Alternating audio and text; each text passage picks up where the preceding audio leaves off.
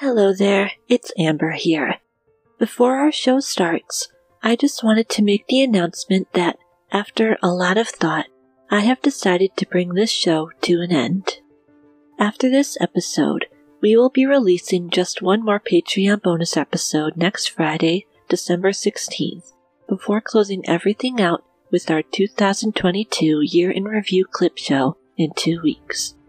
On top of this, we will be unlaunching our Patreon page on Monday, January 30th, 2023. This will hopefully give our dear patrons enough time to download and listen to any episodes they may not have gotten around to yet, before they're gone forever. This was definitely a difficult choice to make, and we thank you so much, from the bottom of our hearts, for all your amazing support over the last 2.5 years. Take care all, and please stay tuned. You never know if or when you might hear from us again.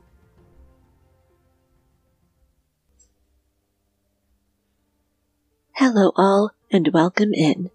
We're so glad you've joined us for another edition of the Book Nerd Diaries. Life can be rough sometimes, so please pull up a chair here in the library and relax for a while as we dive deep into the latest books we've crossed off our endless to-read list. Please be warned that spoilers lie ahead, and some content might not be suitable for all listeners, so please go check out the show notes for content warnings regarding today's book and discussion before moving ahead with the episode. Ready? Then let's get our book nerd on.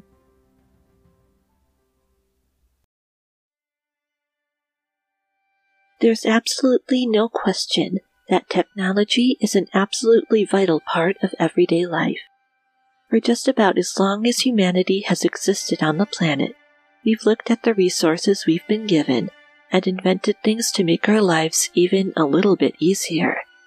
From the way we gather food, to the air we breathe, and the water we drink, there's not an aspect of our world that human ingenuity has not touched. To transport ourselves from one place to another, we rely on one of the oldest inventions known to man, the wheel. To cook our food, we still look to the magic of fire. These things seem so simple, and yet where would society be without them? Nowadays, one could say that technology has become more and more sophisticated than ever. Right now, everyone has access to whatever knowledge or entertainment they could ever desire right in their pocket. You can turn on a light bulb or set your house's thermostat just with the sound of your voice. In many ways, we hold the entire world at our fingertips, and that fact absolutely blows me away every single time I think about it. In our wonderful book for today, The Infinity Quartz by Akemi Bowman, we see an incredible world where technology plays not only a big part of life, but in the realm of the afterlife as well. Many stories and legends have dealt with the possibility of what lies beyond the mortal coil, but trust me, you have never seen another like this one. If you happen to have a smart speaker in your house, you may also find yourself questioning just how much it might be listening back.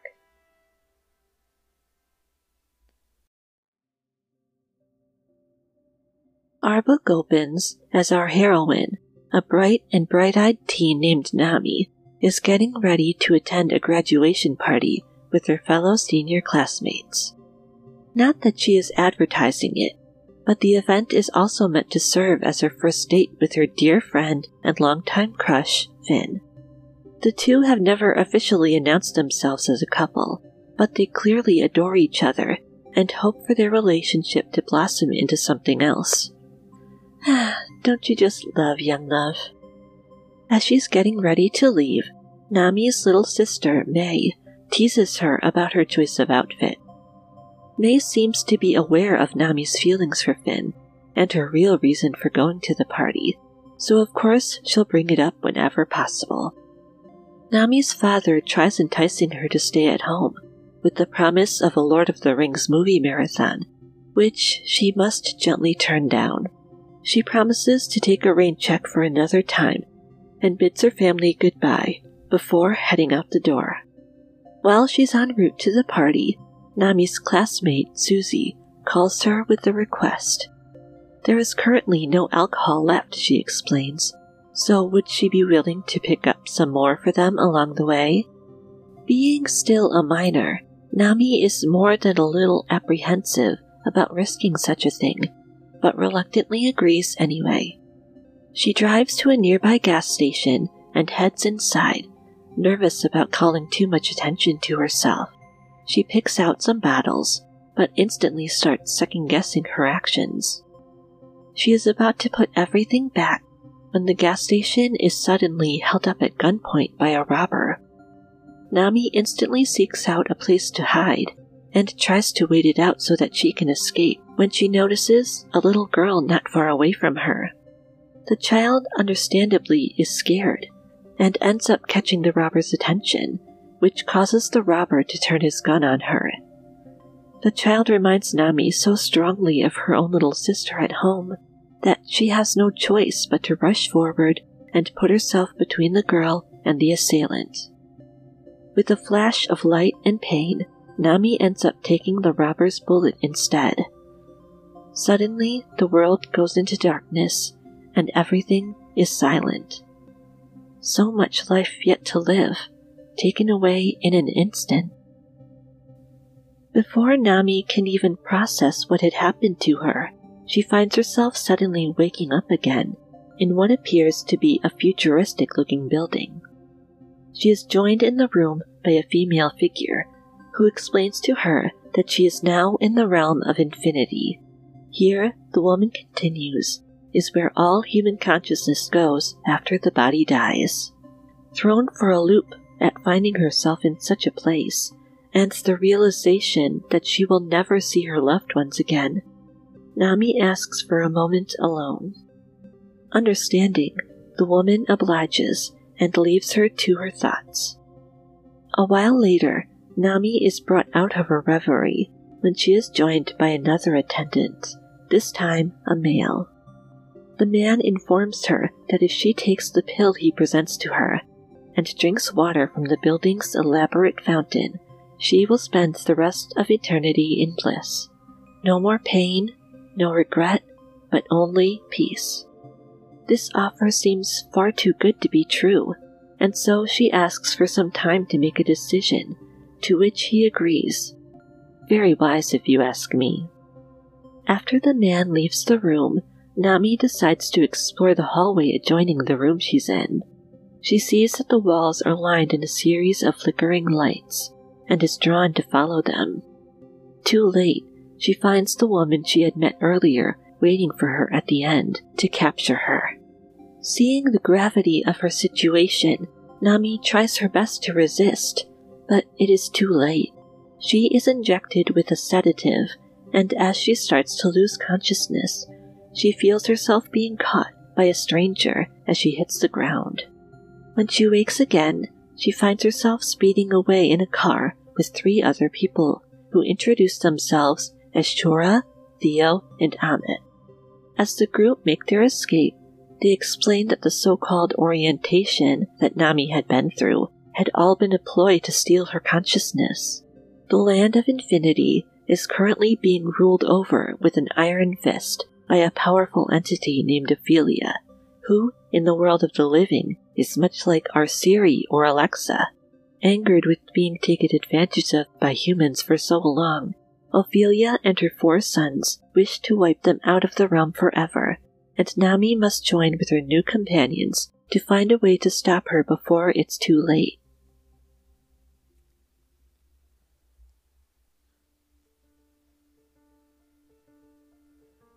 It is here that we must take a break for just a moment, dear book nerds, but don't worry, we'll be right back after this very quick break.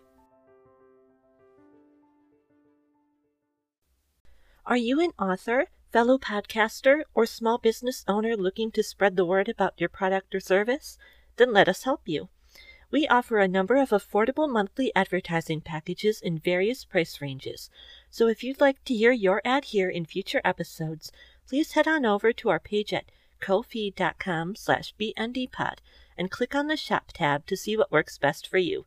Again, that's ko-fi patreon.com/bndpod. Then click on the shop tab. We can't wait to work with you. The book The Infinity Quartz first jumped out at me as I made my regular hunt on the Libby app, because it provides one of the most absolutely unique takes on the afterlife I had ever come across. Most of the time, the realm of the dead is seen as a nebulous dreamscape, or a theater playing back your most treasured memories for you. In the Infinity Quartz, however, the world of infinity is far more of a futuristic war zone, a la The Matrix. The longer Nami spends in infinity, the more the absolute horror of the situation she's in sets in. For years, Queen Ophelia and her minions, known as residents, have stolen the whim of the realm's human inhabitants, and made them into nothing more than their own personal puppets. This whole aspect of the books was truly, truly unsettling to read, more than almost anything else, and made the stakes much higher than just a matter of life and death. A group of rebels who had managed to avoid this fate have banded together in order to save their future, and the futures of every other person to come after them. Nami, in particular, is deeply motivated by her love for her sister May, and her wish to make infinity a better place for her when she one day passes on to this realm herself. Just because Nami knows that she is right to have put her lot in with the rebellion, however, certainly doesn't make her knowledge of what she needs to do any easier. As a tech-savvy modern teen, Ophelia was a big part of her world when she was alive. Ophelia was who she turned to when she needed the time or an answer to a burning question, and that kind of relationship is one that can never truly be ignored. Instead of just killing the queen, she wants to find a way to get through to her, which puts her at major odds with a lot of her fellow rebels. That deep sense of conflict adds such an interesting note to the symphony that is this story. It's easy to want to take down the villain, but it's far less so when you can understand the villain's motivations too. What do you do, really, when you don't entirely agree with either side of the war you're in? I absolutely love the Infinity Quartz, because though it's a comparatively short book compared to what we usually read, it gives us a world populated with so much depth and such fascinating characters. Each of the rebels, being fellow humans who have passed on, bring each of their own tragedies and reasons for joining the fight. Each of the residents, and even Queen Ophelia, likewise have their own complicated motivations for what they do. They seem to detest humans, and yet they do everything in their power to seem human themselves, which makes me wonder just where their hatred comes from. If you're looking for a rich story of warfare and intrigue, a la A Game of Thrones or The Hunger Games, then here's a book that might scratch that itch in a very unique way. On top of the gritty high fantasy back and forth between the rebels and the residents, you also get a backdrop of a dreamy, fantastical afterlife imagery, a la The Lovely Bones, mixed with cyberpunk sensibilities of The Matrix or Tron. If any of these aspects speak to you, then the Infinity Quartz may very well be worth your time. I feel, however, that I should reiterate here, some aspects of the plot, particularly pertaining to death and the taking away of people's agency, may be a bit heavy for some, so please check out the content warnings in our show notes before picking it up for yourself.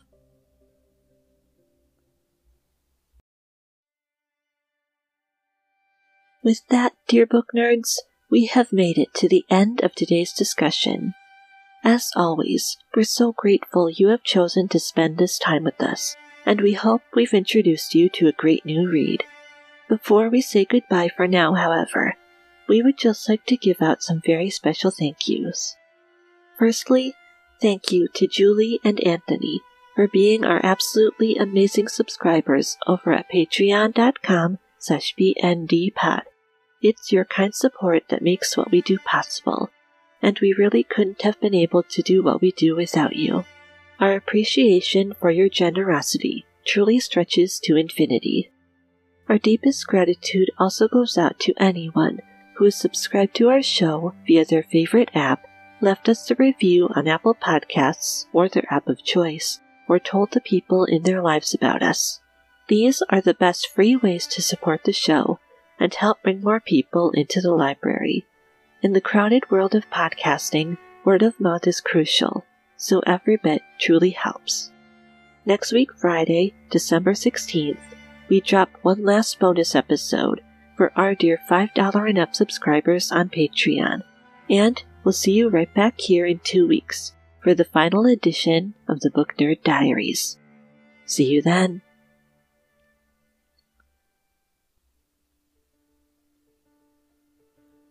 The Book Nerd Diaries is written, edited, researched, and hosted by me, Amber Wilchin. Thank you so much to the wonderful Astrofrek from Pixabay for the use of our theme song, The Grand Entrance. All other music and sound effects you may have heard during this episode are also provided by the amazing folks of Pixabay, so please check out the show notes for full credits. If you'd like to continue the conversation, please follow us on Instagram or Twitter at BNDpod, on Facebook at Book Nerd Diaries, or via our website at bndpod.wordpress.com. If you have any comments, questions, or ideas for future episodes to send my way, please feel free to drop us an email anytime at bndpod@gmail.com. I'd love to hear from you. Until next time, everyone, please be good to yourselves, because the world needs you. And don't forget to support your local library.